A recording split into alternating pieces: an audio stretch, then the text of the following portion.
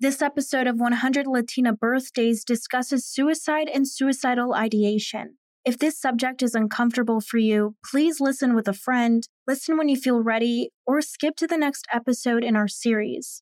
As always, take care of you.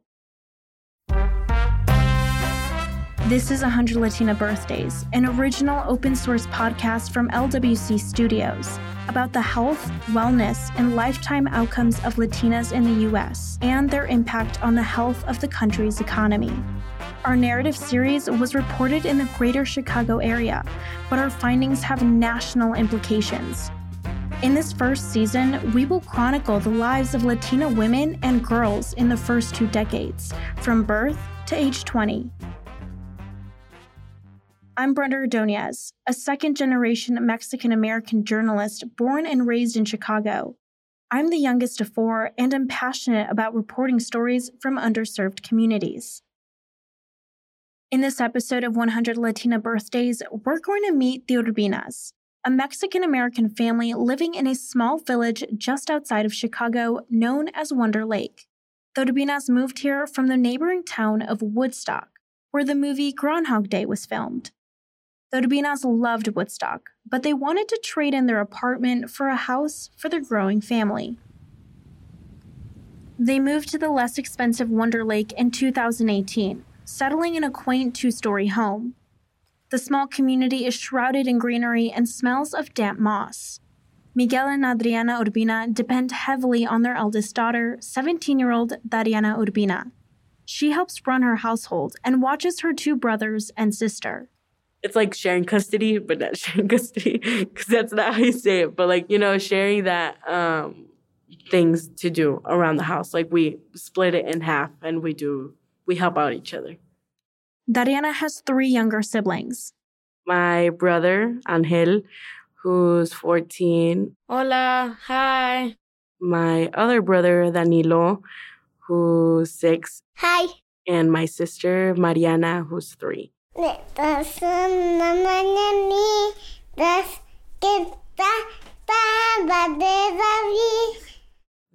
a lot sometimes. On the outside, Dariana looks like an average teenager. She has thick, black, shiny curls that reach just past her shoulders. She has deep, dark brown eyes that make her caramel skin glow bright. She loves going to school, playing soccer, and most of all, going shopping. I usually buy things that, either for my siblings or even, a little bit for me, but mostly for them. Mentally, Dariana is not an average teenager. She cooks elaborate meals, cleans the house, nurtures her young siblings, budgets her family's finances, and translates legal and medical documents for her parents. In many ways, and for many years now, Dariana has been a parentified or adultified child. In our community, we tend to adultify children, particularly young girls, when we are asking them to do things that adults are supposed to be doing. I'm Pamela Fullerton. I'm a licensed clinical professional counselor here in Chicago, Illinois. I own a private practice called Advocacy and Education Consulting, where we support individual therapy, group therapy, family therapy, couples therapy. And I also run therapy groups for Black and Latina adolescent girls. Pamela's mental health practice is located on the outskirts of Chicago. Her office is cozy with eggshell-colored walls and wooden paneling. It feels intimate and peaceful. The only sound inside the room is the hum of a white noise machine that she strategically places outside of her office during appointments to ensure the privacy of those conversations. Pamela says young Latinas like Dariana may experience forced adultification more often due to their family's socioeconomic status. According to Pew Research, the median household income for Latinos in 2021 was $59,000 a year. It was over $70,000 across all demographics. When you're highly stressed because you're living in a cycle of poverty, which many immigrants and many Latinos are, we're one of the most impoverished racial ethnic groups in the United States, we know that causes stress on the family unit. The effect that we see is that our parents are working and the kids are at home kind of raising themselves. Research suggests that impoverished families have a higher chance of adultifying children due to the precariousness of their lives. Pew Research found that in 2021, 18% of Hispanics in the U.S. lived in poverty, compared to 13% of all Americans. Data from the National Library of Medicine shows that poverty rates among Hispanic children are disproportionately high, particularly among first and second generation children with two foreign-born parents like Tariana's. Both of my parents are from Mexico in Michoacan, and I was born here in the U.S. in Woodstock, Illinois. Child poverty in the U.S. has increased since the COVID-19 pandemic. According to the Center on Poverty and Social Policy at Columbia University, or CWLA, the monthly child poverty rate increased from 12 to 17% between December 2021 and January 2022.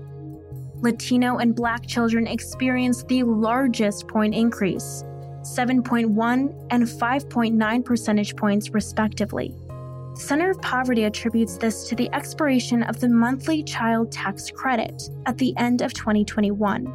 These were part of the American Rescue Plan Act and gave families between $250 and $300 per child per month.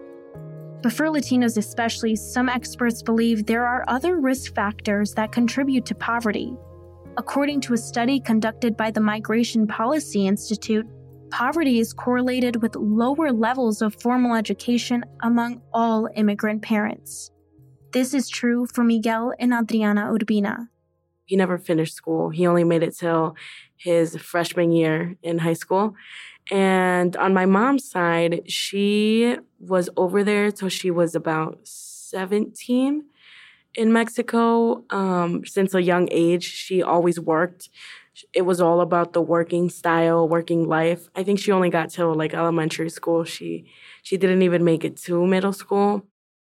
Lower educational attainment has been linked to long-term job insecurity and low earnings that can impact everyone in the household. According to the Illinois Department of Employment Security, people with less than a high school diploma had the highest rate of unemployment compared to individuals who had their high school diploma or a college degree. In 2022, workers without a high school diploma also earned 25% less than those with one per the U.S. Bureau of Labor Statistics. Miguel, Dariana's father, works at the nearby Durawax company, packaging cleaning supplies and polishing floors. Adriana, her mother, took a break from working a few years ago when their family began receiving government assistance, but she works for a cleaning company now. They work opposite schedules, Miguel in the morning, Adriana in the evening. Right now, it's difficult. We're starting to realize that we don't have the same communication. If I want to tell her something, I have to send her a text or call her on the phone. So I can say that household duties are not easy. It's a job that must be done every day for the well-being of our kids. So Miguel and Adriana rely on their eldest daughter to fill in where they fall short. Adriana began sharing adult responsibilities when she was in elementary school. She was tasked with caring for her only brother at the time, Angel, while her parents worked. My mom would always be like, take care of your brother, que se porte bien, and everything. And I was like, okay, like I was getting annoyed by it because I was like, okay, I'm in third grade, fourth grade, and I have school. I want to have fun, you know. Tariana began feeling pressures that are not typically experienced at such a young age. I've always been treated as an adult. I've had a childhood, but it's not saying that you've had a childhood with toys and having a childhood with going on playgrounds or, you know, it would always be like, oh, help me on this, or how do you get into this, especially online. Tariana also taught her mom, Adriana, English. She still struggles with the new language. Always on doctor or medical records or anything that was in English, I would always have to fill it out for her. So, you know, maybe my knowledge from that is like all of the pressure that I've been learning of reading all of these things, reading all the papers and documents that they've given me is like building up of all of these things that I know and it doesn't fit in my brain. I've always, been the big sister. Like I would always have to be my best because my parents would always have that title on me of like, oh, you're like a second mom, or like, oh, you're a big sister. Like you have to like be that role. And I was like, okay. And like I didn't know any better. Like I just wanted to make them proud, Part of what contributes to this teen's adultification is how she appears on the outside. Composed, mature. Here's her father. Since Dariana turned 15, I knew she was no longer a child. Actually, I knew much earlier because I watched her development and how she was learning things. So even though at the age of 13 or 14, her physical body wasn't fully developed, her mentality was no longer that of a young girl. It's a way of treating children that extends to other demographic groups, says Pamela. So Adultified really came from some studies about Black and African-American urban youth, particularly girls, have found that societal stereotypes have shown that they make girls appear older than they are. So Black and Latina girls tend to kind of look a little bit older, a little bit more mature. Maybe their bodies are a little bit more developed. And so as a reason, we start to treat them a little bit more like they're adults. Pamela says hypersexualizing these girls is part of adultification. It impacts them at home, but also in other spaces. We see that they have worse consequences in schools. They're not treated the same way as like a white girl, for example. So we see higher rates of like suspensions and expulsions in school, even though a white girl could do the same exact behavior and she would get a much lesser consequence because we see our Black and Latina girls as being adultified, right? We see them as being older and therefore they should be getting more severe or older consequences. According to the advocacy organization Center for Policing Equity, Black children are often treated as adults by the age of 13. In the case of Latina girls who are adultified, there's a combination of factors contributing to how they are perceived and treated. What happens with some of our Latina girls who may be the older child in the family, where they're now responsible to be, as what some of my clients say, the second mother. And they are now responsible for their siblings, and they have to cook for the household, and they have to clean for the household, and maybe even have to get a job and help pay bills for the household. And that's where we say, I would tell my clients, like, that idea is being adultified. So even though you were 14, 15, 16 years old, you were acting like the adult in the household. And you were being put pressure on to be that way, even though developmentally you were still a child. Tatiana is heavily involved in managing her family's finances. As being a low-income family, EBT has helped a lot. We call it La Milagrosa because every time we call the phone number on the card and it tells us how much there is, I'm like, oh my God, that's like a lot. Like $300 is a lot for us. According to the National Research Center on Hispanic Children and Families, more than 90% of Latino children were born in the U.S. This means they qualify for government aid like SNAP and TANF. SNAP, the Supplemental Nutrition Assistance Program, is the largest federal nutrition assistance program, providing resources for eligible low-income individuals and families to buy food using EBT, or what was formerly known as food stamps. But eligibility and access can be tricky for families with mixed-status households. About 1 in 4 Latino children have at least one parent who is an unauthorized immigrant. Researchers from the Migration Policy Institute found that during the first 3 years of the Trump administration, participation in TANF, SNAP, and Medicaid declined twice as fast among non-citizens as citizens. According to the National Research Center on Hispanic Children and Families, Latino families are less likely than other ethnic groups to apply for some public assistance programs, even if they're eligible. In some instances, it could be due to a lack of information, like for Miguel and Adriana Urbina. She found out because of her other friends that were also low income. She asked one of her friends, she was like, oh, like, we both work. Like, I don't know what to do anymore. Like, we can't go out to eat. I can't take them to anywhere. Like, they're just sitting in the house and I can't do anything for them because we don't have that, like, money. So my mom's friend, she was like, you can go to City Hall and tell them that you need government help. After some financially difficult years, the Urbinas began receiving SNAP benefits.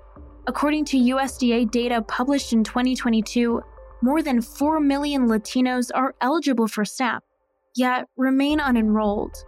Being able to have that card is something that the government is so, like, I am so happy because of that.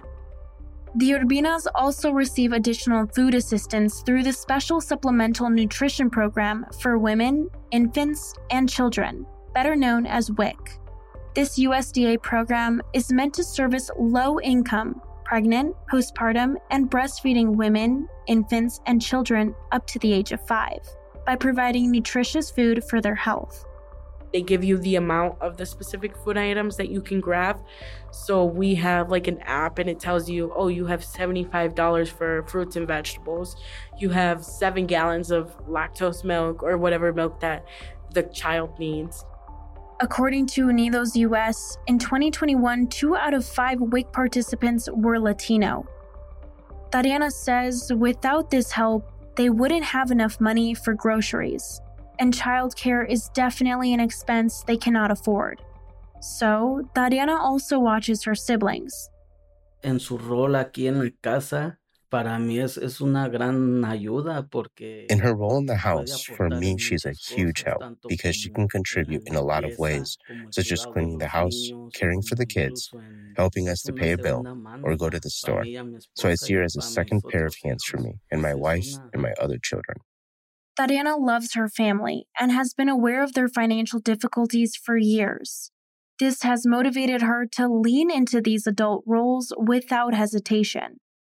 Being a parentified child like Tariana may have an immeasurable impact on the growth and development of Latina teens. Here's Pamela. Nothing in our field is a cause-effect, right? So it's not like X causes Y in mental health. There's no cause. It's just like more so an association. So something could contribute to some issues. Pamela says the adultification of Latinas puts a lot of pressure on them and can cause conflict in the family.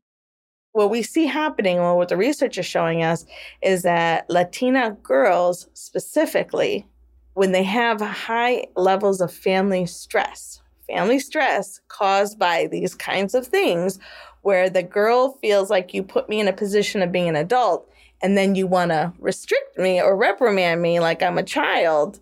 And now there's conflict in that, right? That's where we see the highest levels of depression and anxiety amongst Latina girls, is when that family unit is in distress because of those differences. According to research on the adultification of youths experiencing homelessness, published in the Children and Youth Services Review, youth who are adultified run a greater risk of developing elevated levels of stress and mental strain as they try to cope with more responsibility. Tariana felt these added responsibilities and mounting pressures, reaching a breaking point at the age of 13.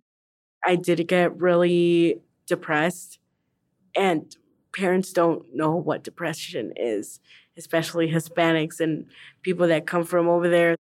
As a result, she says her parents didn't always give her useful advice. They're like, oh, with depression, se quita con una chinga, right?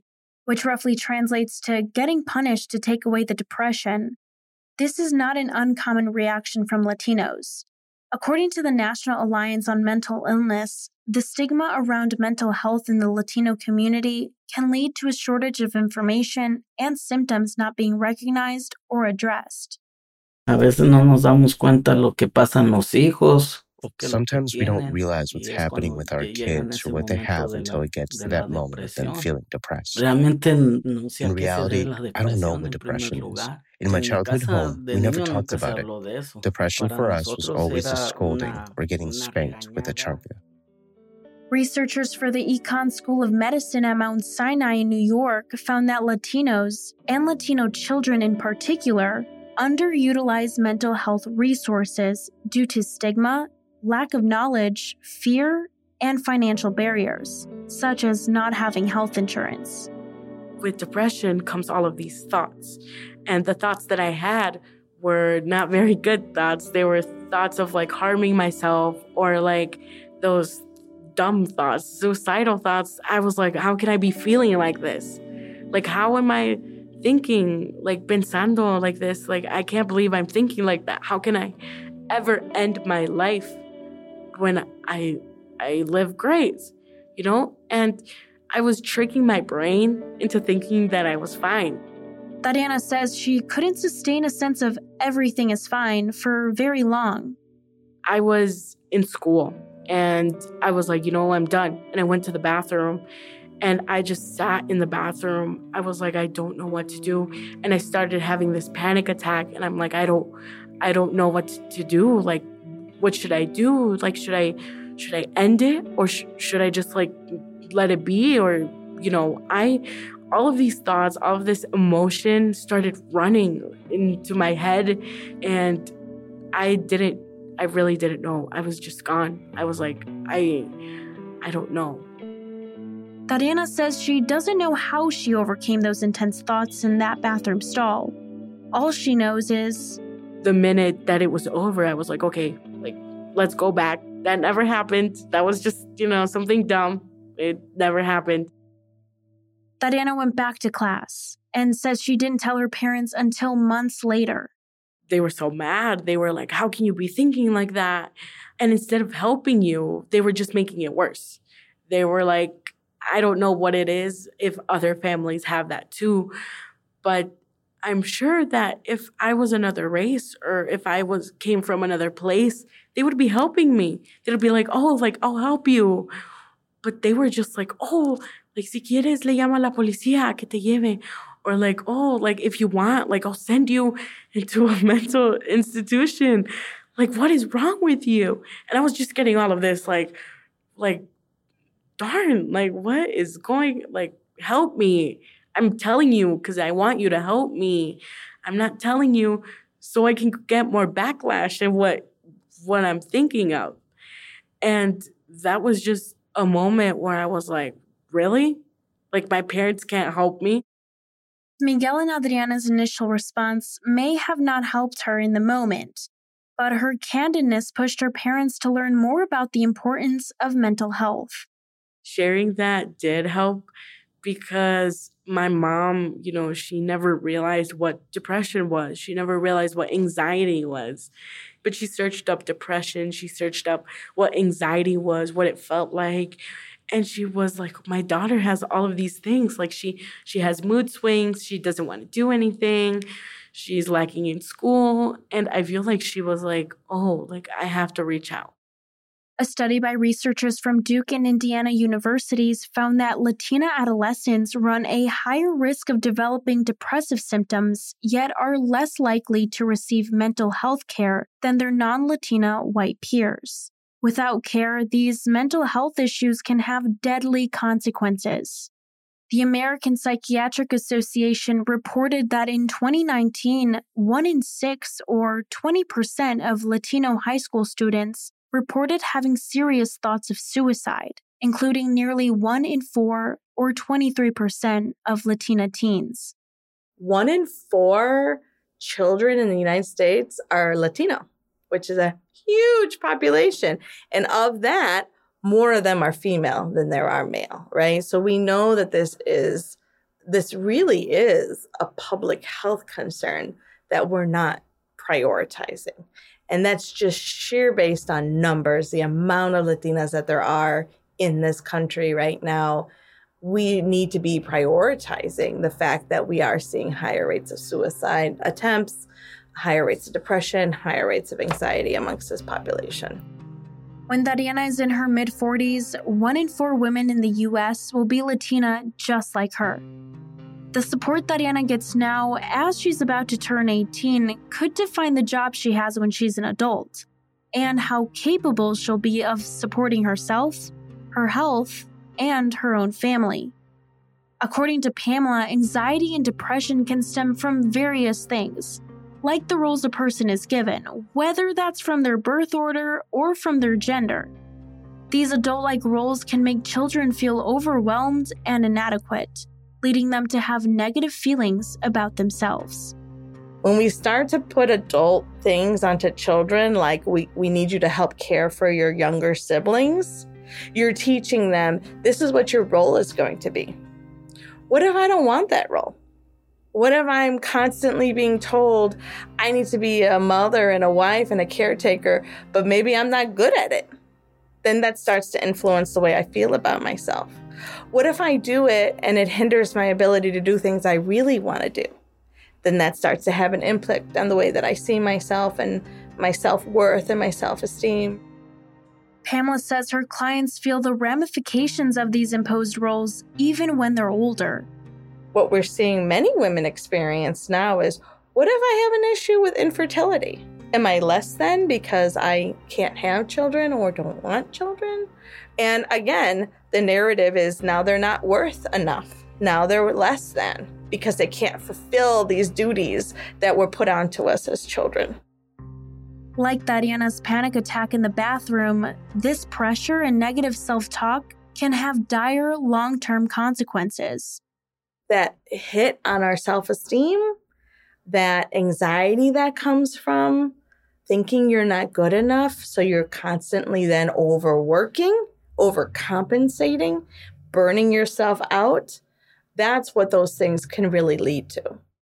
According to an article published in Psych Central, it is common that children in these parentified roles never speak out about the pressures that come with managing these responsibilities. They learn to believe they are independent and don't need to ask for help. Because of the pressures, I didn't really say anything. I didn't think of that being a big deal. Because like I said, do it yourself. You can do it. Like, I don't need to talk to anybody. And having that pressure at home, I was like, people get hit, people get abused. Like this, I'm just getting screamed at. Like, that's nothing. Or I'm just being told to take care of my siblings. And I was like, that's no big deal. Like, I can deal with that. And my mindset, especially right now as I get older, I was like, this is nothing. Like, people have way bigger problems. The world has way bigger problems. And mine is just like a little piece of the world. And that wasn't a big deal for me. According to the Calda clinic based in Switzerland, suppressing emotions is linked to physical and psychological effects, like becoming more aggressive or engaging in substance and alcohol abuse. Dariana says she stopped seeing her therapist 2 months after her first visit. It took me a while to deal with my stress and to learn how to deal with my stress. Suppressing her emotions became taxing, so she says she found another outlet. The coping things that I used was just like go outside and sit. Just go outside and like get rid of all the noises, get rid of the yelling of my siblings, get just everything. Like listen to every noise that was surrounding in nature, and it was really nice, and I think that really helped me deal with my stress. The Urbinas say they feel an immense amount of gratitude for Dariana's strength in assuming the role of a second mother. And like many Latino families, Dariana's parents spent years looking forward to one important expression of their love and gratitude, her quinceañera. Having a quince was always something that I had, stored, and I would always be so excited to like plan my quince, have that color of the dress I wanted and everything. There was just one huge obstacle. Dariana turned 15 in December 2020, 9 months into the COVID-19 pandemic. Once the pandemic hit, I was like, oh no, like, where's my quince gonna go? Am I still having a party? Am I still gonna have that party that my parents wanted? And just like the process of understanding that I couldn't have a party, I couldn't have the dress of my dreams was just something that fell on us, and not just on me, but like on my whole family, because it's a big deal for us Hispanos. Quinceañeras is a big deal. Over 400,000 quinceañeras happen every year in the U.S., according to Forbes. It's a traditional religious and cultural celebration meant to mark a Latina's passage from girlhood to womanhood. There's usually a special mass followed by an elaborate party with plenty of food, music, and guests. The quinceañera and her damas and chambelanes, the girls and boys in her court, prepared choreographed dances that hold different meanings. Most of them revolve around the young teen transitioning into a new phase of her life. And while the way the party is celebrated has evolved over the years, its significance and importance within the Latino culture remains largely the same. Tatiana planned everything for her quince. I was knowing who my padrinos, my godparents, were going to be, who was going to give me my flowers, where I was going to get my dress from. Everything was planned. I was planning everything. But then I heard that we were on lockdown, and I was like, is this going to last this winter break? Is it going to be more than a month? So just the thought of not being able to keep going, it was just a disaster. Like everything, my plan, their plan was all completely just a fail. Not wanting to completely miss the chance to give Tatiana some part of the traditional birthday, the Urbinas adapted. Instead of, having a big party and everything, my mom obviously still wanted me to have a little birthday celebration. And us being a religious family, I really wanted my mass. So my mom was like, let's go to the mall or let's go where they sell quince dresses and let's go pick one out. Quince dresses can be expensive, ranging anywhere between $200 to $1,000. It's an expense many Latinos are willing to make since the dress is one of the most important parts of the celebration. From picking the fabric and color to choosing the design and neckline, each quince dress is one of a kind and tailored to reflect the quinceañera's personality. My dress was pink, and my mom's dress was pink also. It had lacing at the bottom, it had gems around the chest, and there was, off-the-shoulder sleeves. Even with, the camera, if you put the flash on, it would bling everywhere. But while each dress is created special for its quinceañera, there's one thing they all have in common. It was a poofy, like a normal quinceañera dress, but it was less poofy than other ones. When I walked, you can't see my feet because it had, the thing surrounding it, so it would make it even more poofier. And I also dressed them with some nice Converse. I loved my dress. And even though it wasn't my exact dream dress, it was still a dress that my mom picked out. When she saw my dress, she was like, this one looks like mine. And I was so happy for her for that, because me being the firstborn and all, she totally loved it. What Tatiana didn't know is that her family had planned a surprise for her mini quince.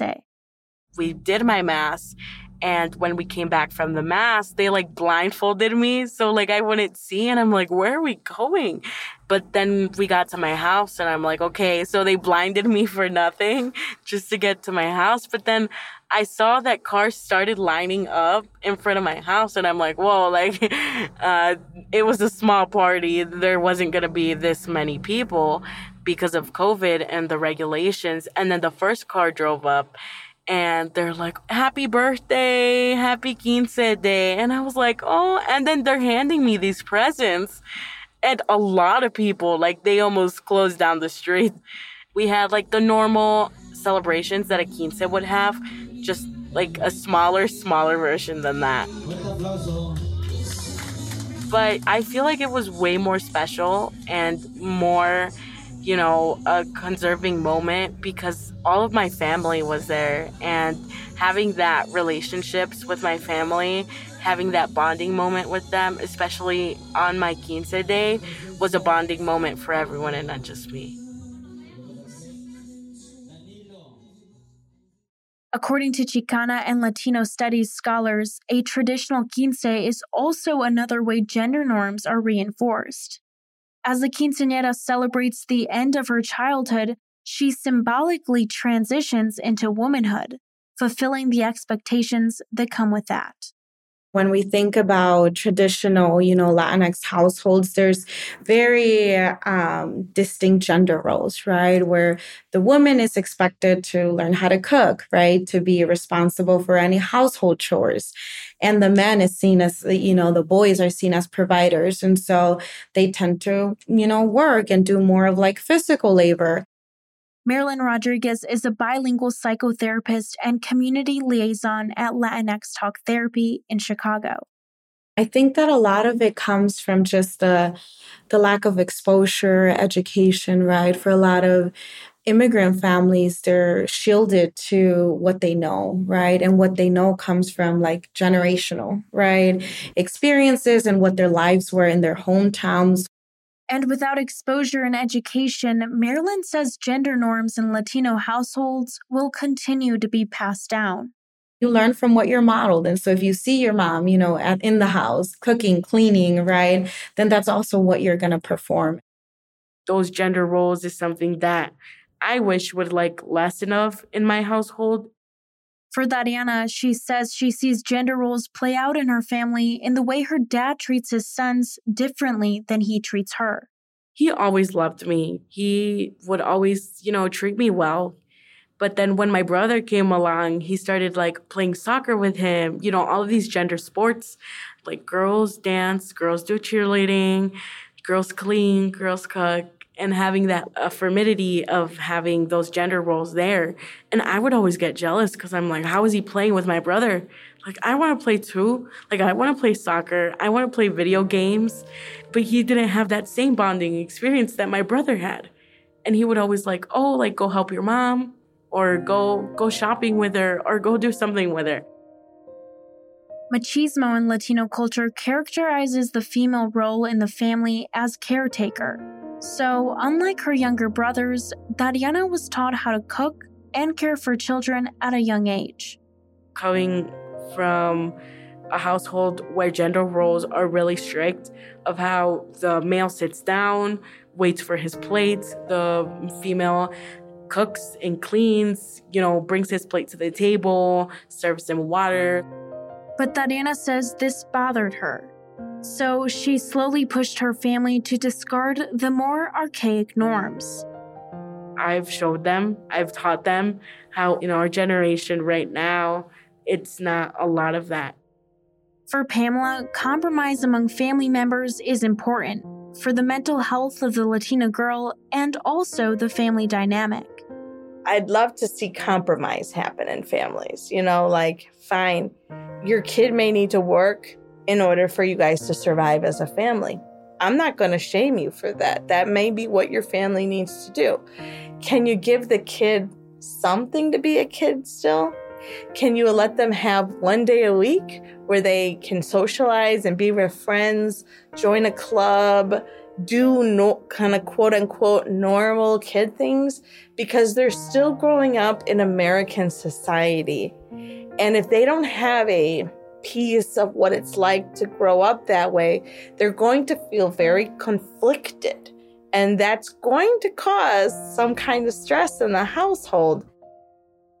For Latinas and Latinos who are experiencing mental health issues like depression or anxiety and may be unsure about how to get help, therapyforlatinx.com has an online directory of therapists in each major city around the country, including those who offer sliding scale fees.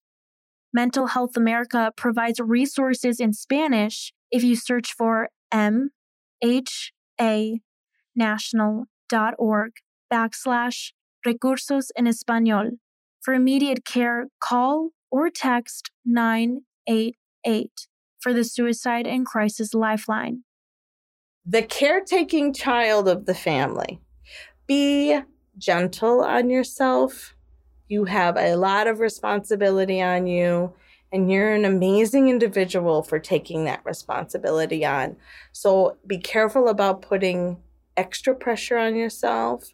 Be careful about always feeling the need to achieve more, to work harder than anybody else. You don't always have to do that. Find times where you can just be you. Times where you can have fun and laugh and play, and find people in your life who are also willing to take care of you because you deserve it just as much as you're giving out.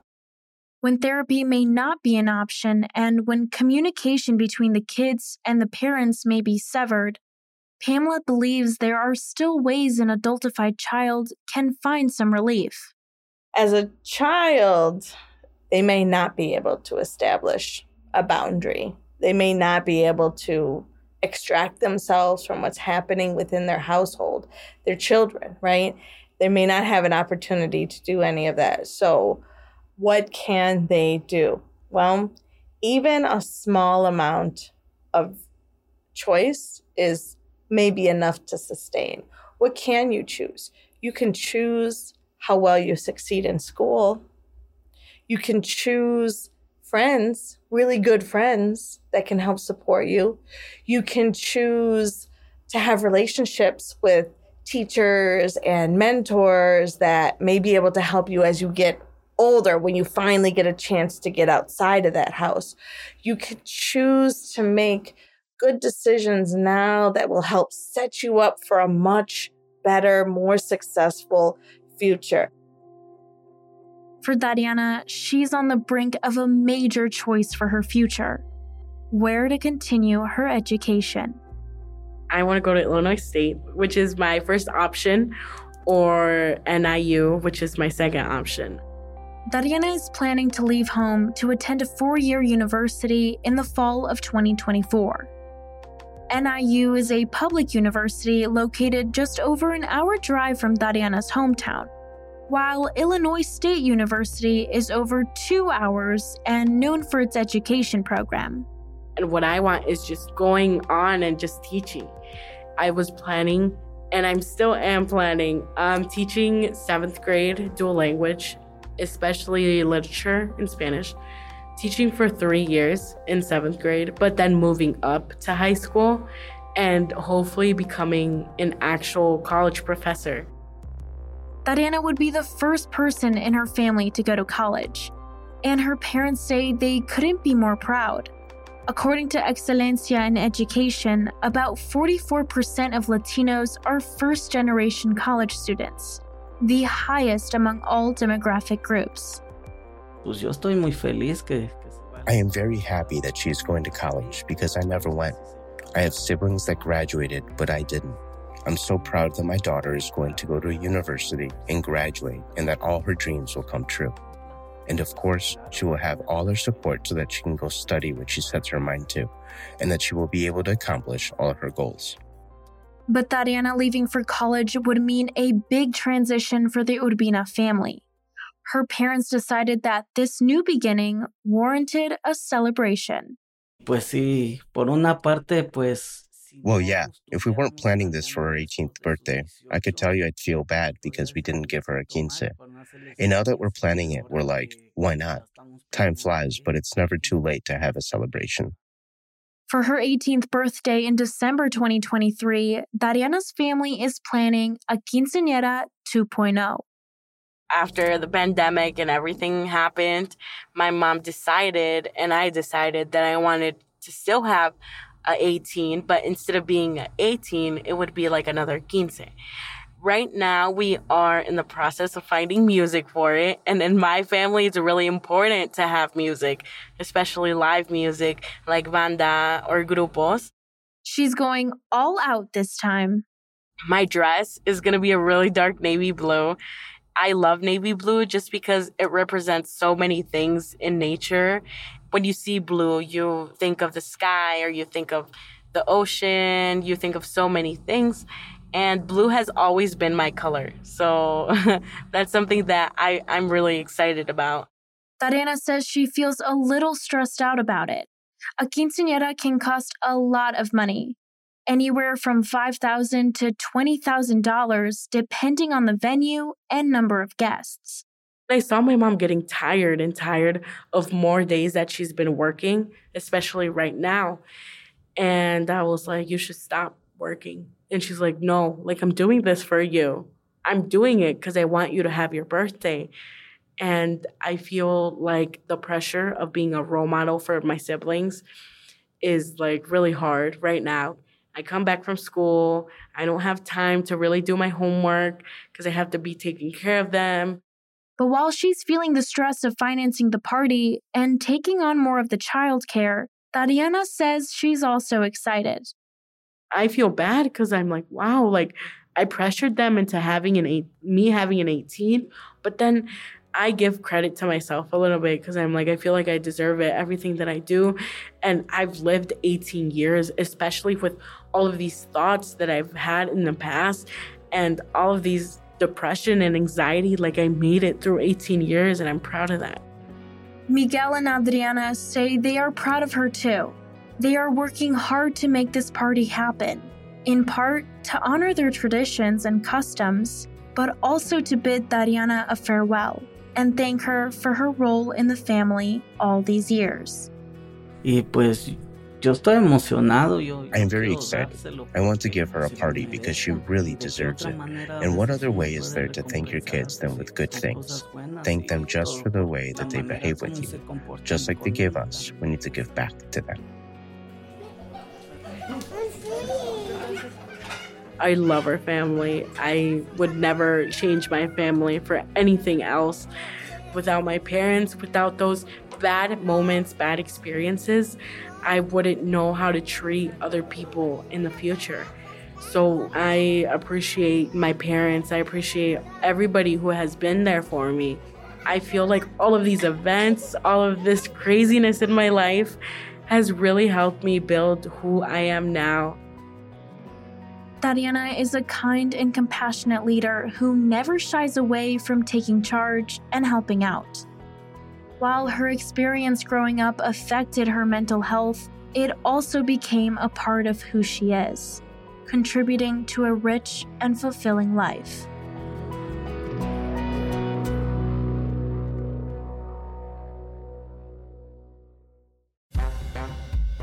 "100 Latina Birthdays" is an original production of LWC Studios. It is made possible by grants from the Healthy Communities Foundation, Woods Fund Chicago, the Field Foundation of Illinois, Pritzker Foundation, and the Chicago Foundation for Women. Mujeres Latinas en Acción is a series fiscal sponsor. Brenda Ordonez reported this episode. Juleka La Antigua is the show's creator and executive producer. Paulina Velasco is the editor. Ann Lim is associate producer. Fact-checking by Fendel Fulton. Mixing by Samia Bouzid. And mixing and sound design by Kojin Tashiro, who is LWC Studios' lead producer. Michelle Baker is our photo editor.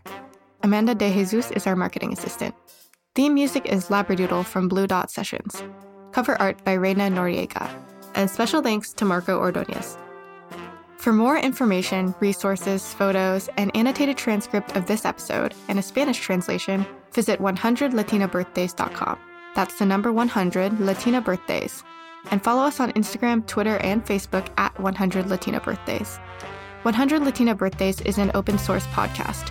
We encourage you to use our episodes and supporting materials in your classrooms, organizations, and anywhere they can make an impact.